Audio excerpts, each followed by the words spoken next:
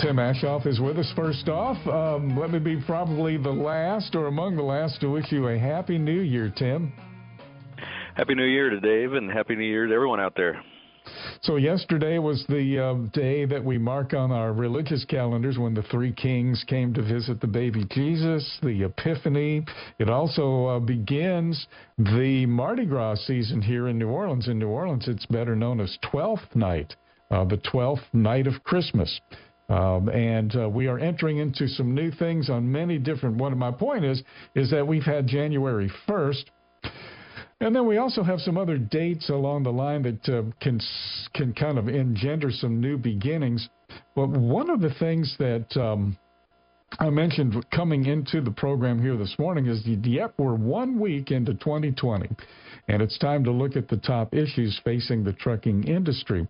But one of the things I was kind of just questioning out loud, Tim, and I thought maybe you might weigh in on it if you care to, is how are we going to look at 2020? Did we look at 2019 differently than we did 2018? For most of last year, everybody kept hearing about how wonderful things were in trucking, but it was all based on 2018 numbers, which was wonderful. And by the time we got towards the end of 2019, somebody turned on a light bulb and said, 2019, not so great. So how are we going to take all of that and lump it together and get a handle on it as we begin this year? Well, I think if there's anything we learned from 2019 is that things can change quickly, and they can change. You talked about quarter to quarter, but and more now, it almost seems like it can change week to week. And so exactly, I and that was the question I had. Are we going to kind of just start squeezing it down to one day at a time by the time it's over with? I don't know. Well, I think it means that we're going to have a real interesting 2020. I do think we're going to see some good weeks. We're going to see some challenging weeks. We're going to see some freight strong in some parts of the country and in some industries out there in different sectors, and then I think we're going to see it maybe slow in others. But overall, I'm cautiously optimistic about what 2020 will bring. As I've been out talking with customers, overall they're still feeling fairly optimistic about 2020. They still believe the consumer is still going to be spending. We came off of a really great holiday season. They don't see things slowing that down. Employment remains strong. Now, certainly what I'd say is what's happening in the last week here over in the Middle East, that could be one of those things that also impacts us week to week, depending on how that plays out. But, it's trucking. Things change. If you don't like what's happening right now, we used to say wait a week. We might need to just say wait a day or wait an hour. So. Boy, oh boy. Wait an hour. I want my package in a half an hour. That's right. Goodness gracious. Okay, thank you. Fair enough, fair enough on how we can basically look at this year. What about demand for drivers? We're heading into the new year. The question is there still a strong demand for drivers as we head into the new year? But what I wanted to do, what I thought maybe I might get your take on, and we'll use Celadon as the example. They're the biggest player in this. But we had, upwards of 800 companies go under this year, thousands, over 4,000 for sure. Who can count? But let's just say 4,000 or 5,000 drivers out of work. And then, on one hand, you hear people say, it's trucking. They can get another job like now. And, yeah, that's easy to do. It's easy to say. And then you have to relocate, and you got kids in school, and your wife has a job, and blah, blah, blah. You just bought a house, and you got all of that going on. So, yeah, it's real easy. So that is a problem. And then there's so many ways to look at all of the shutdowns and the drivers who were let loose and abandoned on the roads. And we saw all of that again, as we did 10 years ago. But, Tim, what is the net result of all of those layoffs? Because I think we went into the new year, I saw a headline that we had 7 million job openings in the new year. Is everybody sticking with trucking? Do we see a net picture as to where we stand now vis-a-vis these shutdowns, these company closures? Well, I think we're seeing two things. I do think because of some of the company closures, you are seeing some people exit our industry because there's also so much demand just in other industries right now. As you mentioned, the unemployment rate's low. There's strong demand for warehouse workers. There's strong demand even for still a driving job, but more of those last-mile delivery jobs. As you mentioned, everyone wants their packages now in a half hour. It used to be 2 days, and then it was 1 day. Now it's same day. So there's strong demand for those a similar type job. So that's kind of one thing we're seeing, I do think, is some people exiting the industry just because there's other opportunities. But the other part of it, I think, in the industry here is that there's going to be more and more a focus on the quality of driver that you are. Some of the reasons that you're hearing that these businesses are failing, and I just like to say I hate to see when any business fails. Trucking's a hard industry to be in. People put in a lot of time, a lot of effort. They want to do well. They mean well. And whenever something, so a company has to shut down, it impacts a lot of people. So we always do hate to see that. So our thoughts go out to those that have ever been involved with that, and that's not something we like to see. And nobody ever starts a company, no matter how big or small, with the idea of, we're going to shut this down and abandon the drivers one day. That's our goal. Gee whiz, and nobody wants that to happen. But, not a small percentage of the folks who have gone out and who have been heard from have cited insurance. They may have had some accidents. In one case, there were a couple of fatality accidents on the record, and the insurance just went through the roof. But in that regard, I don't know what to expect. Well, that's where I think my second point was going to be is it's really going to be more and more a focus on the quality of driver and what is your driver record, what is your experience. The demand will still be there if you're one of those top quality drivers that you are, understanding what you need to do safely to be compliant. Your personal CSA score is going to be always important, and certainly, as an industry, we don't have a tolerance at all for drug and alcohol. But now, even with the clearinghouse, we're going to have more ways as employers to determine do we have the right drivers with us. So I do think there's going to be more and more focus on what is the quality of driver that I'm hiring.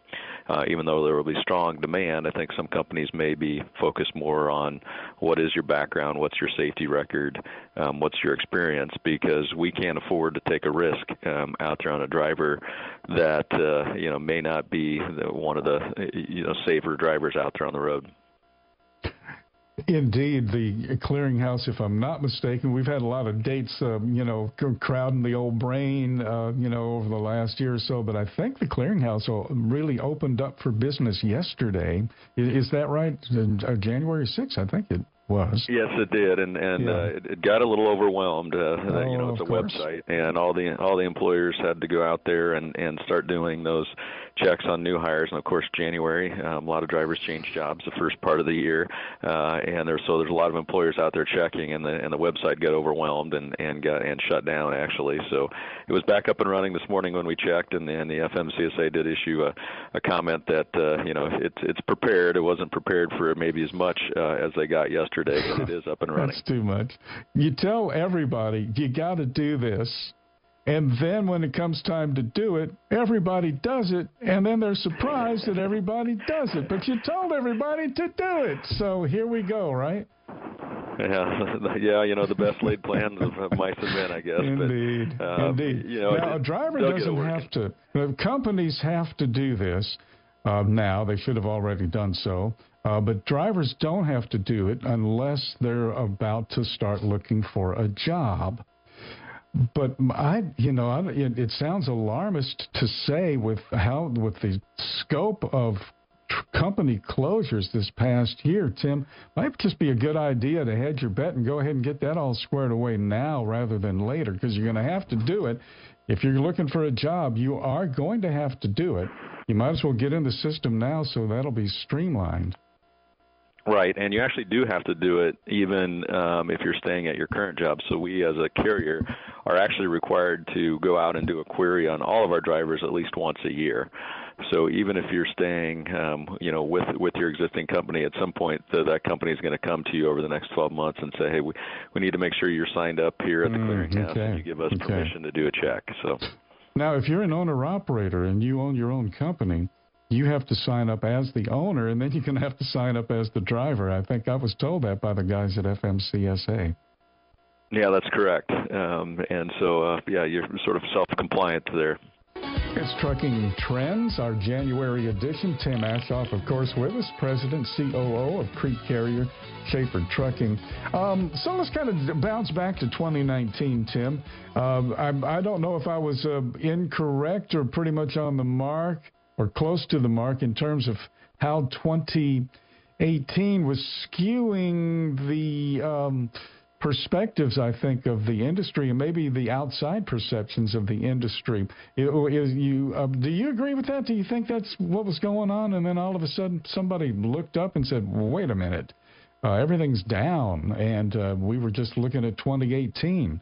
At least in the media, I don't know how to express this, but there was something just kind of off about the way we looked at ourselves last year.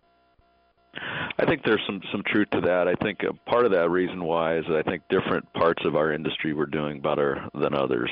For example, we haul mostly food stuff and consumer packaged goods, and that part of our industry really stayed pretty strong. And sure, people got to eat, right? That's why my brother spent a career in the grocery industry. He said people got to eat. Right, but if you were in the auto industry, if you were in some of the open deck industry where maybe some of the construction equipment sales went down, auto industry went down. Certainly the strike at GM impacted a lot of people. If you were heavy on imports, where with what was going on with the tariffs, there was a surge to pull in imports, and then there was a lull in imports because we pulled so much in. So I think there's different parts of the industry were being affected at different times. So I think sometimes it could give an illusion that, hey, so if you talk to one person, some people could say, hey, no, things are great, and the others would say, no, they're not. So, but then by the time the year played out, I think it became a little bit more widespread as the industry as a whole saw more of a slowdown. Even though we have just multiples upon multiples of expansion in media, especially trucking media, the spotlight can only shine on one thing at a time, and it's the only thing that's lit. So I love your analogy here because, yep, it's great today. Oh, it's bad tomorrow. Nope, it's good last week. Yes, well, it's going to be great next month. And you get all of these different perspectives, and they kind of jumble together. So let's go back to 29. I really got off base here because the question is, have you guys at Crete Shaffer Hunt made any changes in 2019, and are they based on what drivers are looking for? What are drivers telling you? Sure. I guess first off, through any sort of turmoil, up, down, those types of things, the key we want to do is focus on the basics and make sure we're doing that right. So, blocking and tackling every day so we have, the right freight for our drivers in the right places. But our focus then continued on how do we ensure we make that day better for our drivers. And one of the things we really focused on last year is increasing what we call our pre-planning so that our drivers, when they're on a load and say they're delivering tomorrow, they know today what they're doing next, because in order for a driver to maximize their potential, they need to maximize their use of time. And we found, the sooner we can tell them what they're doing next, the better they can manage their time. So that was a huge focus on ours. And what we found is that no matter what week you're in or cycle you're in on the freight cycle, that is a benefit. Drivers are able to use their time better. So that was one of our big key initiatives, and we did a lot of good work on that. The second thing we did is, even with some of the, I'll call it the ups and downs, as you mentioned, in different areas of the country, different areas of freight, we really focused on how do we create jobs that match our drivers' needs. And we're at the core an over-the-road random carrier. We have a lot of customers with that good quality freight, and they still need that. But how are we able to create some more consistency? So we were able to take some of our core customers and put together some loops, some areas of the country where we were able to offer to a driver, it's an over-the-road job. That's what you want, but you wanted a little bit more consistency. So now we're going to focus you on hauling these two customers' freights, and you're going to operate, in this general area. So really trying to listen to our driver and match their needs, because there's still a lot of strong demand out there for that over-the-road, transportation service. We've heard more and more over the years about it becoming more regionalized, and certainly it has, and we have that to offer. We offer dedicated fleets as well. But there's also demand for those good over-the-road drivers that can really manage their clock, be safe, and deliver on time. And that's what our customers are asking for. So we had to try to find a way to blend the two, the needs of our customers with some of the wants of our drivers. So we focused on creating these, we kind of call them quasi-dedicated type jobs, where you're still an over-the-road driver, but you're kind of focused on servicing one or two customers. We went from analog to digital in the broadcast industry many years ago. We used to do paper logs, and they were a major pain.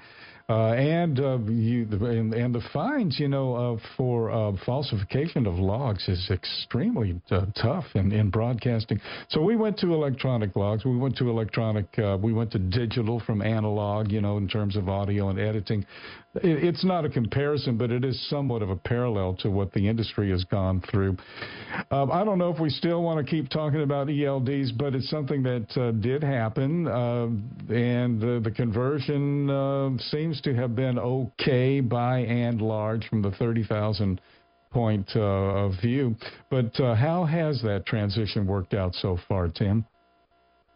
I think overall, other than some technological issues, I think it's been relatively smooth, and I think hopefully we're done after 2019. Maybe to your point of talking about ELDs, hopefully we're not seeing too many more changes here. There were a couple of universal problems. We had the weird thing when we went from daylight saving time to standard time, but if people don't think trucking is down to the hour now, well, that hour just threw a bunch of ELD manufacturers right into the round file. And then just yesterday it's starting to come out that ELDs can't do an 8-2 split. And we had a long discussion with Rick Gobble, who was with FMCSA for many, many years and is now a special consultant to NASTC. Tim, you've probably met Rick somewhere along the way, but what I'm getting at is that it's hard to do. That's an algorithm that is really very difficult to do, and evidently the ELDs just don't do it, and nobody really paid that much attention to it until some troopers are now looking at that. So I don't know how deep all of this is going to go, but again, to your point, they're just machines. Yeah, exactly, and different vendors had different challenges. Early on, one major vendor had a challenge. Now, I think more recently, a different major vendor is having a challenge with some older units out there that didn't like the year 2020 as we went into new decades. So it's technology. We'll have to work through it, and I do feel for the drivers out there though, trying to work through this because they're trying to do their best to use their time wisely, and have to work with the rules out there by the FMCSA, but then with their carrier on ensuring they're staying compliant, and then the carrier has to work with the technology provider, and it can become a real challenge. So appreciate everyone's patience out there in the industry. Hopefully, as I just mentioned, hopefully we get through this, it smooths out over the next month or so, all the bugs are worked out, and we can all focus on doing what we do best, which is trucking. Indeed. Any kind of just a foreword, so to speak, for our drivers listening, and your drivers too, for that matter, at Crete Shaffer Hunt, to help them be successful in the new year? I would say, use your time wisely. There's going to be ups and downs week to week. So when you're able to, make sure you're using your time wisely, plan ahead, but then also be patient. Things happen out there. It's trucking. If you get too frustrated often, you can make things worse. So communicate with your company, communicate with your shippers and receivers, and then, of course, always keep safety first. We want to say hello to every driver that we see out there more than once, and stay safe out on the road, and make sure you get home to your families and help protect the motoring public. Tim, thank you so much, and we'll talk soon. Thanks for having me. Happy New Year. Happy New Year. Tim Aschoff, everybody. He, of course, is the president and COO of Crete Carrier Shaffer Trucking, and that's Trucking Trends for January.